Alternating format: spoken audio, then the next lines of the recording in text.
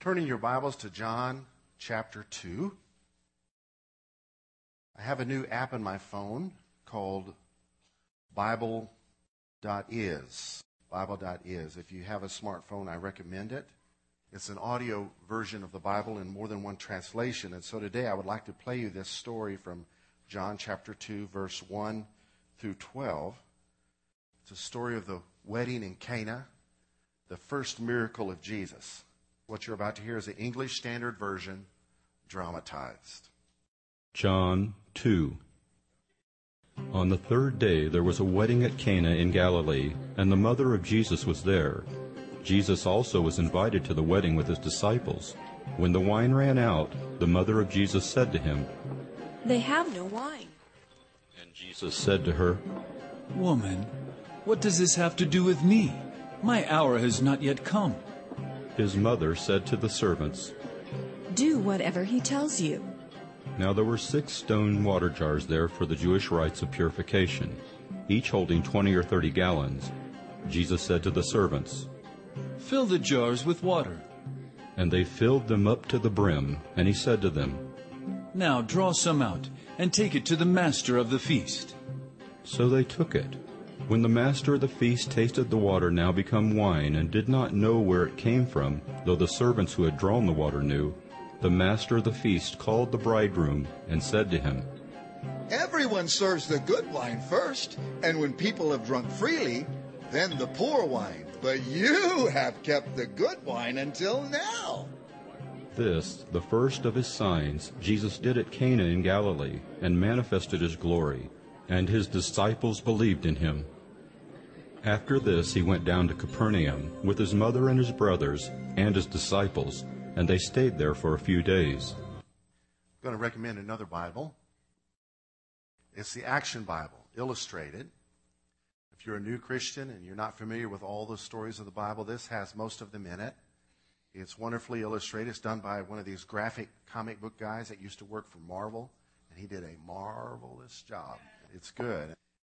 This is the Action Bible, a version of this story, titled the story, The Wedding Savor. Reads, in Cana, Jesus attends a wedding feast. His mother and disciples are there too. For days, the celebration is loud and joyous, but then they run out of wine. Before the guests can notice, Mary turns to her son to fix the problem, and before Jesus can say no, Mary instructs servants, do whatever Jesus tells you to do. It was customary in that day to have several days of a wedding. I can't imagine how the groom and bride must feel, who've been in love and they've been planning on being married and they've been using discipline, and this wedding never comes to an end. I kind of like the modern version anyway. So Mary tells him, do whatever he tells you to do. He says, fill these pots with water, these jars with water. What good is water? We need more wine, the guy must be thinking. This is it's between 120 and 180 gallons of water in these pots. 6 of them between 20 and 30 gallons apiece. Just come up with an average. That's 150 gallons of water. So that's a lot. How much does a gallon weigh? 8 pounds? So this is 1,200 pounds of water. This is awesome. And so Jesus orders the servants to pour some for the head waiter to taste. Just remember in your mind, put it in the back of your mind, water is being poured. Pouring water into the vessel, taking water from the well, pouring it into the vessel, and then pouring it into another vessel and carrying it to the feast. Master. Tommy Birchfield says, it was from the dip to the sip that the miracle happened. And here the Action Bible says that the master of the feast said, wait, this is terrific. The best wine of the whole party. I like this. They did this party right. Usually people serve the best wine first, but they save the best for last. This miracle is the first sign of Jesus' power, and his new disciples eagerly put their faith in him. What in the world is going on in this story? I have a friend named Mike Tumillo. He's in Stephenville, and he's a believer, written a book entitled 8 Things I Hate About Jesus. And in there is this story. How could the God of heaven send his son and make wine? Well, let's just think about it. God is a creator, right? Why did he make killer whales? Why did he make herbs that could be turned into medicine that somebody could kill themselves with?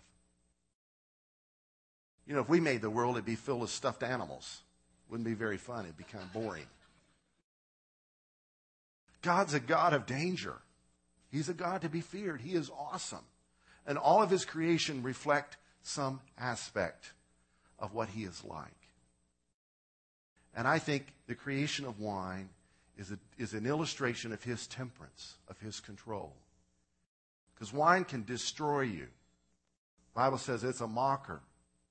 In fact, the Bible denounces strong drink. It's not wine, obviously. This is an issue in church life that we get distracted from the point of this story with. And so I have to deal with it because it's in your minds. Yeah, Jesus made wine. No, it wasn't wine. It was grape juice. That stuff was fresh. We don't know. How long does it take to grow a vine to create a cluster of grapes? And then how long does it take for grapes to ripen? And then to pick them, and then to stomp them, and then to filter them and bottle them. I mean, this is a process of time compressed in an instant.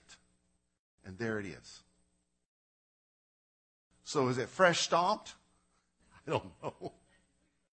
Maybe they watered it down. I don't know. You can get into those commentaries and read all that. Point is, he turned water into wine, which is an amazing miracle. Compression of time and labor is just really amazing. And it redeemed a wedding. It saved an embarrassing situation. But somehow, somebody messed up in their figures how much wine it would take. Maybe if your family spent a lot of money on their child's wedding, when it came time to go to yours, they pigged out. I don't know.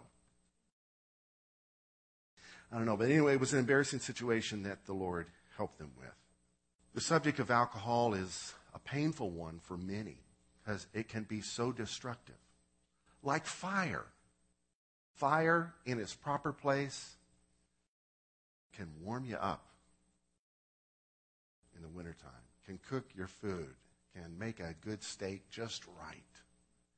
But in its wrongful place, it can bring absolute havoc. In America, we have a thing with a liability in our mind. I think it's gone to seed in our culture. We're losing our freedom because we're wanting to prevent any possibility of anybody ever being hurt. Now, all the gun owners in the house, be quiet. I'm not going to be getting into that subject. The point is, God gave us freedom and expects us to walk in discipline. And so if alcohol is a temptation to you, you can't have it without getting drunk. Drunkenness is a sin. If you don't believe it, read the newspapers. Most of that stuff you read about, alcohol was involved.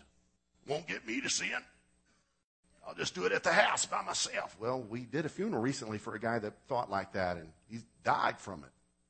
And so if you can't have self-control, then just don't. I don't like this stuff anyway, so I'll join you. I do have one temptation with alcohol. I love a few spoonfuls of Bailey's on vanilla ice cream. Oh, man, that's good. But you know what? I can live the rest of my life without touching that. Really can. And if you can drink it in temperance and not get drunk and enjoy it, go for it. But don't do it in such a way that causes someone to stumble.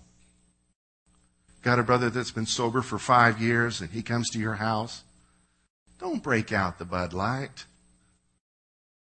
Hey, it's less filling, more taste. Don't get that brother to fall off the wagon. Don't do that. Well, he needs to have more discipline. He does. He's not drinking. He's exercising his discipline. There's a church here in town that used to have alcohol at their picnics, and then they got a new priest. Ooh, I let the cat out of the bag. They got a new minister. And the man of God began to ban alcohol at their picnics. So they argued with him, some of the leaders of the church. You know, he didn't last long at that church. He's not there anymore. The leaders of the church approached him and said, doesn't the Bible say we can drink provided we have temperance? Yes. Then why can't we drink at our picnics? Because we're going to demonstrate our temperance by not drinking. Because there was a problem with drunkenness at the church functions. And so he drew a line in the sand. And so we've kind of drawn a line in the sand here. This building is used for weddings, parties, all kind of stuff. We have a blast. We just don't want alcohol served on our property. What do you serve at communion? Well, it depends on how old the grape juice is. Don't you love it? God expects us to stand up and walk by faith and trust Him. We all want rules and all this stuff. And He expects the person that has a drinking problem to exercise discipline and not. And He expects the person that's able to drink with temperance to not judge the person that can't. And the person that can't to not judge the person that can. And He brings us together from all different walks of life. Many of us are as opposite as we can get. Yet what a demonstration of the love of God that draws us together.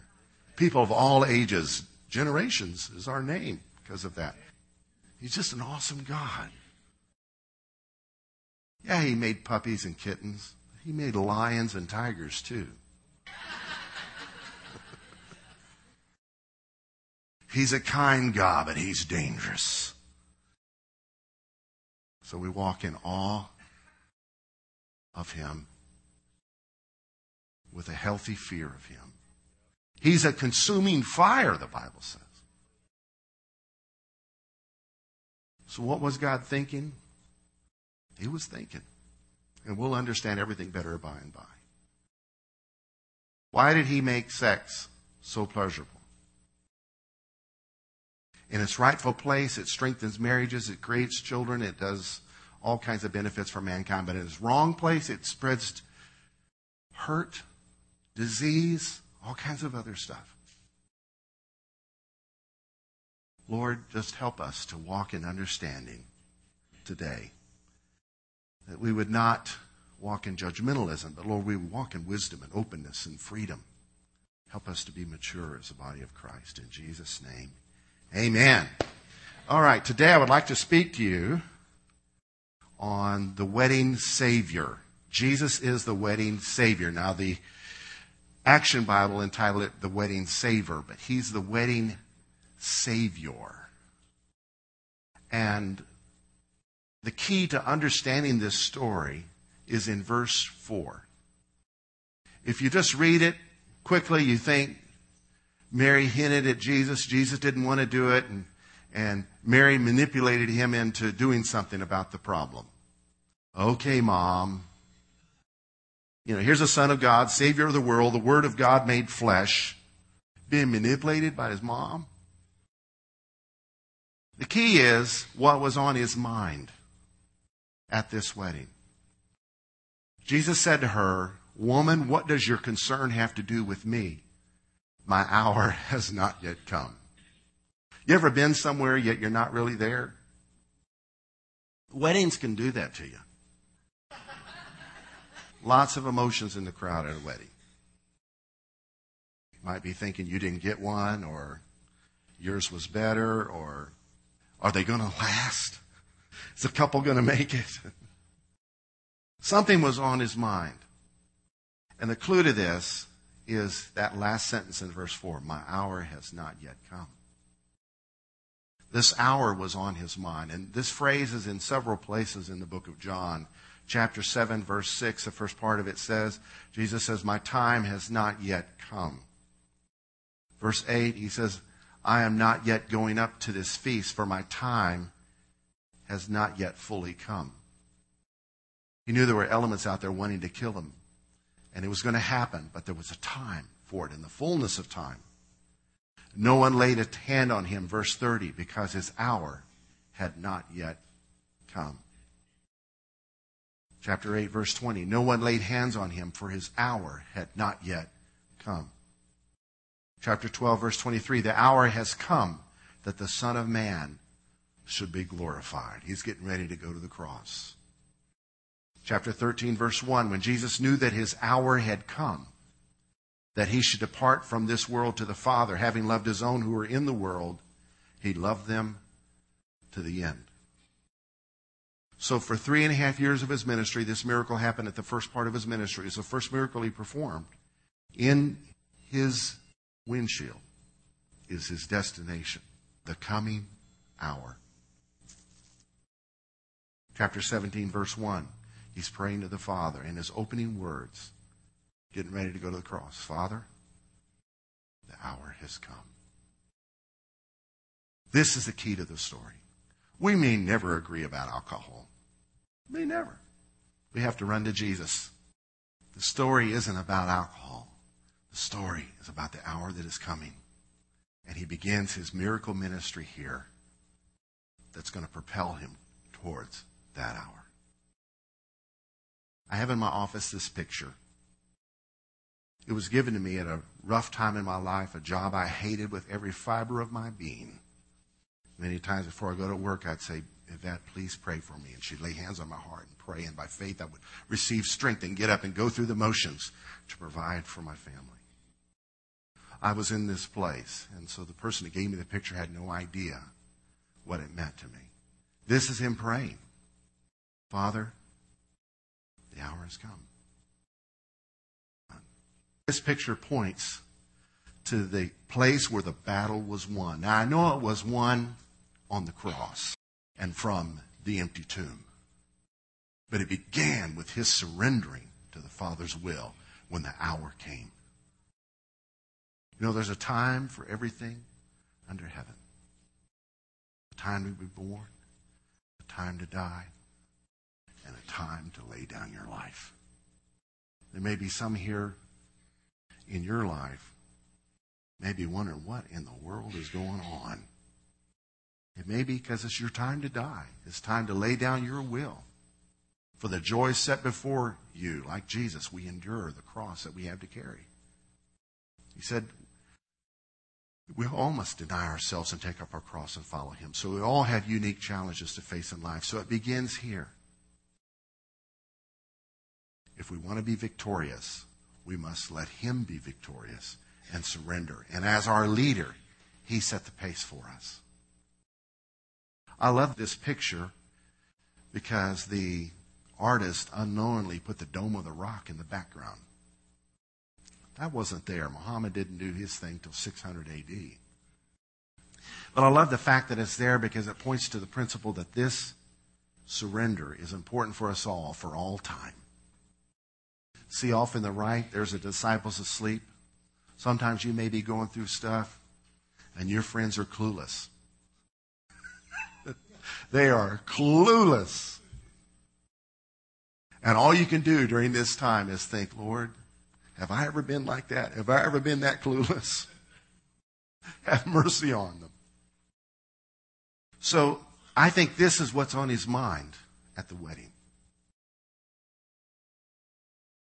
Because this was ultimately going to lead to his own wedding. Yes, today we're speaking on Jesus is the wedding Savior who saved his own wedding too. He saved his bride. If the bride's missing, the wedding's wrecked. There's a wedding in the far future for him. But there's work to be done in advance to get the bride ready. You and I are part of that bride corporately. You know, individually, we are the sons of God. Sons and daughters of God. But realistically, we are all sons of God. Because you see, in biblical culture, the son got the inheritance. The daughter hopefully married the right guy. In Christ, there's no male or female. We all get the same inheritance. So we are all sons of God, plural. But corporately, we are the bride, not the brides. Anybody that says, I'm the bride of Christ. No, that's error. We are the bride of Christ. Hopefully, men, that's not too feminine for you. But we are the bride of Christ. Think of it like this. America often is referred to with a feminine pronoun. God bless my nation. Hopefully she makes a stand for righteousness. We don't think twice about that. So it is with the church. The church is the bride of Christ. And so the great wedding Savior who saved that wedding in Cana saved his own wedding by saving his bride. Who likes chick flicks? All the women. I'll watch them with my wife. And generally in there's a certain point of conflict where the heroine must be saved. And a lot of Westerns are like that too. The girl's got to be saved. Well, to me, all that mythology out there points to what history's all about. The Son of God came to save his bride. The wedding Savior who saved his own wedding too. When I read this story, I have thoughts. Like a lot of wedding guests during any wedding, Jesus was probably thinking of his own wedding. I think so. And the price he must pay to save his wedding or save his bride. Ephesians 5:25 says, "Husbands, love your wives, just as Christ also loved the church and gave himself for her, that he might sanctify and cleanse her with the washing of water by the word, that he might present her to himself a glorious church, not having spot or wrinkle or any such thing, that she should be holy and without blemish." Jesus did that for us.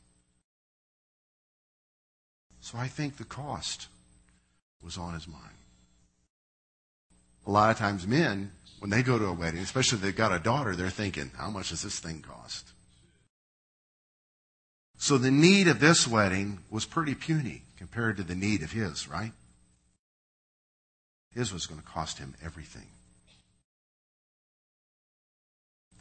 Another thought. Prophetically, perhaps he was foreseeing sorrow in the midst of joy. I've heard it said that prophets might be crying when everyone else is rejoicing, and rejoicing when everyone else is crying.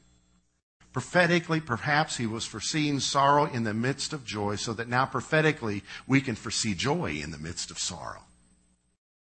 We got a wedding coming.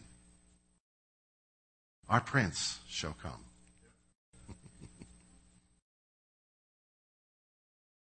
2 Corinthians 4 says, "For our light affliction, which is but for a moment, is working for us a far more exceeding and eternal weight of glory, while we do not look at the things which are seen, but at the things which are not seen. For the things that are seen are temporary. The things that are not seen are eternal." Prophetically, through the eyes of faith, all hell can be breaking loose in your life, but you can have joy because you know the story's not over. Number 3, as he transformed clean water, I've heard people preach, like the miracle's not big enough. He made wonderful wine out of dirty water. This was dishwater. No. The pots were there for cleaning purposes. So if they're there for cleaning purposes, why would you let them stay dirty? So these were clean pots, and they put clean water in them. You don't need to help the Lord out by stretching the word. As he transformed clean water into wonderful wine for all those who would drink it. Notice, nobody knew it was wine till they drank it. So was a miracle in the drinking? Or was it while it was sitting there in the pot? I like to believe it was in the pouring, in the obedient pouring. Because in the obedient pouring out of his life, transformation came for us.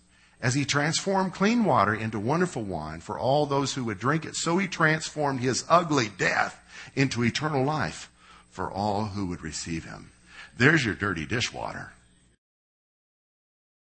On the cross, they stuck a sponge in his mouth with vinegar on it. If you knew what that was used for, you have been to a public restroom in biblical times when they didn't have toilet paper. Nastiness. Poured out his life to save his bride, so that our sins that have separated us from God, that disqualified us from being his bride, that separate us from one another, that keep us from becoming a unified bride, could be atoned for and paid for through the wonderful work on the cross. Revelation 22:17 says, "The Spirit and the bride say, 'Come.' And let him who hears say, 'Come.' And let him who thirsts come. Whoever desires, let him take of the water of life freely." Just as at the wedding, the wine was not enjoyed unless you drank it, so it is in what Christ has provided for us in the giving of his life, it is not enjoyed till you taste and see that the Lord is good. By faith you receive him. Say, Lord, I'm not sure about all this stuff I hear, that you died for my sins, but I find myself believing it.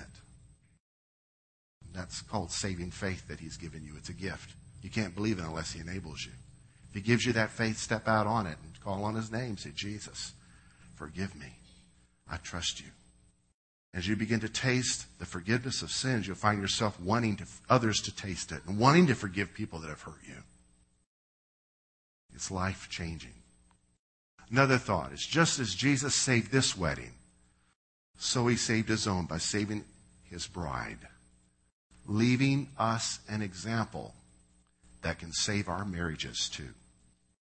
You know, in our culture, it's all about the wedding, not so much about the marriage. All kinds of preparation goes into the wedding.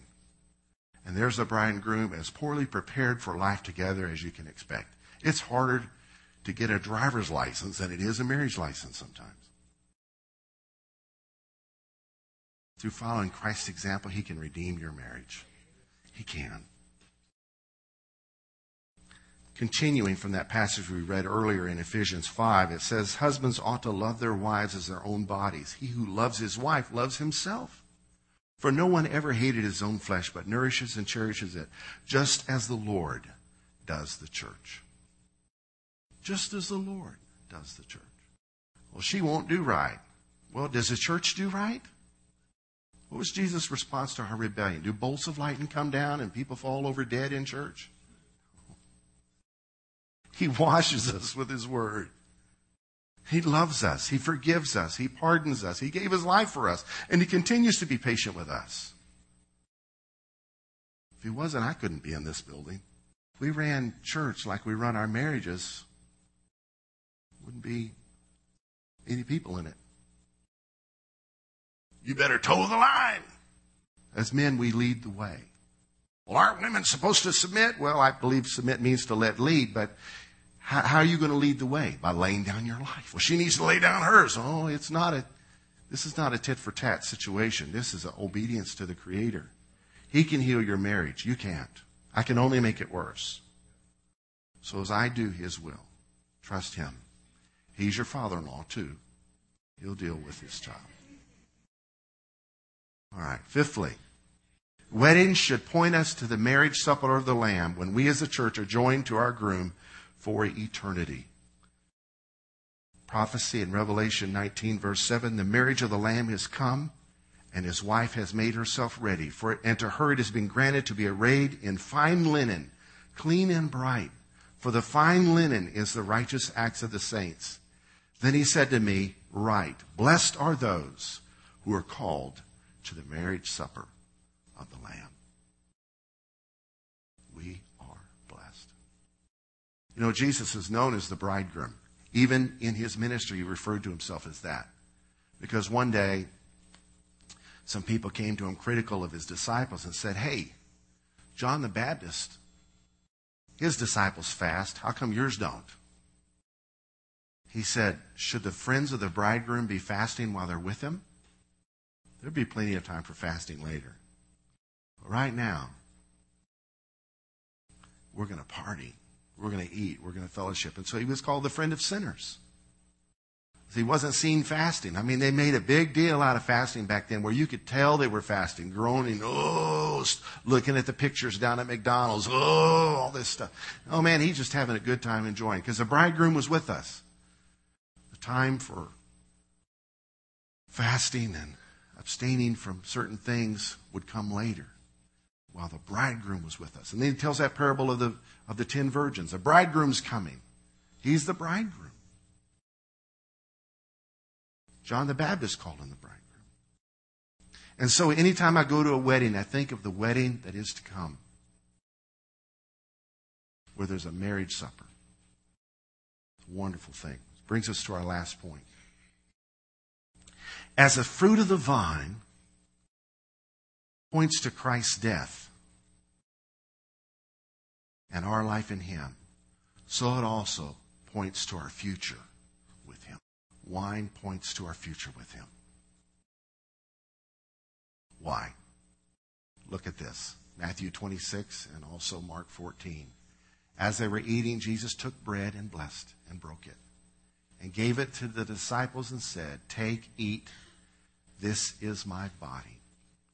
This is him implementing in the midst of a meal the Passover supper, where he broke bread and blessed it and gave it to them and said, "Take and eat. This is my body." His body was about to become bread for them, and that what he did on the cross was going to become a blessing for us. Then he took the cup and gave thanks and gave it to them, saying, "Drink from it, all of you, for this is my blood of the new covenant, which is shed for many for the remission of sins." So we're about to take communion here in a couple minutes. And we're going to eat bread without leaven in it, remembering his sinless life and the fact he was broken for us. He was broken for my sins. He was broken for the sins of my enemy. He was broken for the sins of mankind. And what do we do in return? We receive it, just like we receive bread in our mouth. And then we drink the cup, celebrating his poured out blood that was poured out. His blood was shed because his life was given. Life is in the blood. So synonymous with blood is the word life. We celebrate the life of the cup, the pleasure of the cup, for him giving up his pleasure for us, him pouring out his life for us, so that our sins could be forgiven. Aren't you glad about it? So traditionally we understand that, but let's go on and see that this table points also, not just to the past, what he did for us, but it also points to the future. "For I say to you, I will not drink of this fruit of the vine." Yes, Jesus is now a teetotaler. Temporarily so, of course. "From now on until the day when I drink it new with you in my Father's kingdom." There's a marriage supper coming, and the wine there he's going to partake of. And there we won't have weaknesses. We'll have new bodies. We'll all be able to drink wine without any problems. Be glad about it. Lord, we just come to you right now as we prepare our hearts to receive communion. Thank you, Lord, that your body was broken for us. Your blood was poured out for us so that our sins could be forgiven. And these elements that we bless right now in the name of Jesus point us to our future with you. Thank you, Lord, for the supper that's coming. I'd like 8 volunteers right quick. Help me pass out the elements as quickly as possible.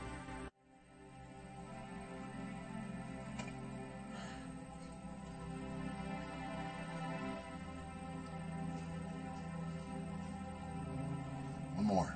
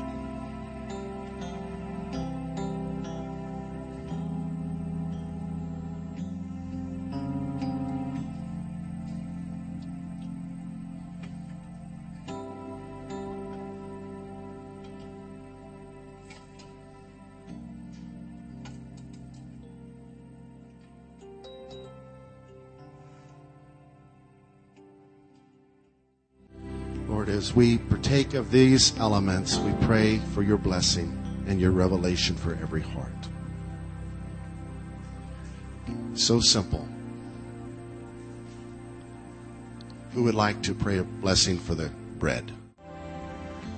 Lord, we thank you for your sacrifice, and we look at this, Father, and can reflect on all that you've done for us and all that you continue to do for us. We thank you for your broken body that was done out of love and out of obedience. And we take this, Father, in obedience to your word. In Jesus' name.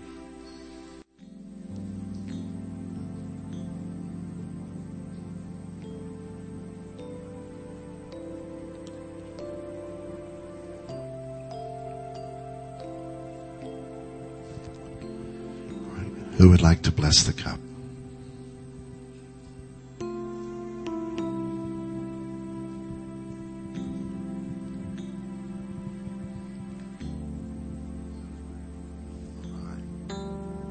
Thank you, Father, for the life-giving, redeeming blood. Jesus said, after supper, he took the cup and he said, "Do this as often as you shall, but always do it in remembrance of me." Jesus, we thank you for your life-giving blood and for the power that it covers our sins so that we can enter the presence of God right here in this sanctuary and right where we are anytime. Thank you, Jesus. Amen. Thank you, Lord. Thank you, Lord.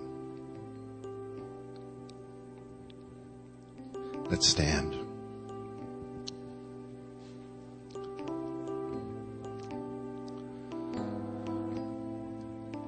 The Lord gave us water. The water at that wedding was given by the Lord. And the Lord gave grapes that are used to make wine.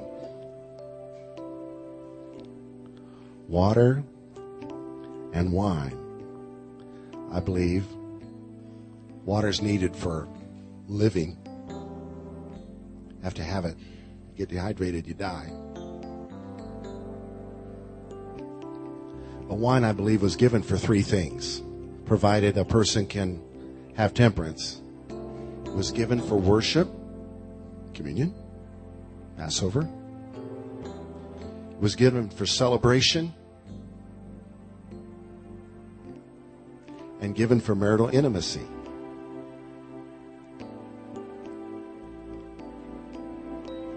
Water was given for refreshing.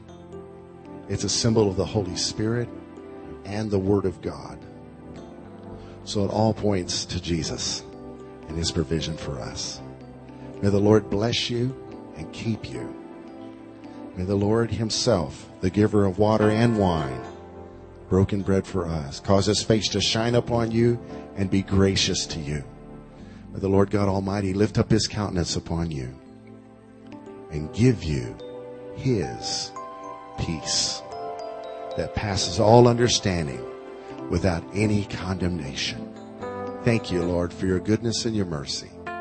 Pray, Lord, you'd heal every marriage in the house today. Let there be a breakthrough. In Jesus' name, amen. God bless you. Go tell someone about His love.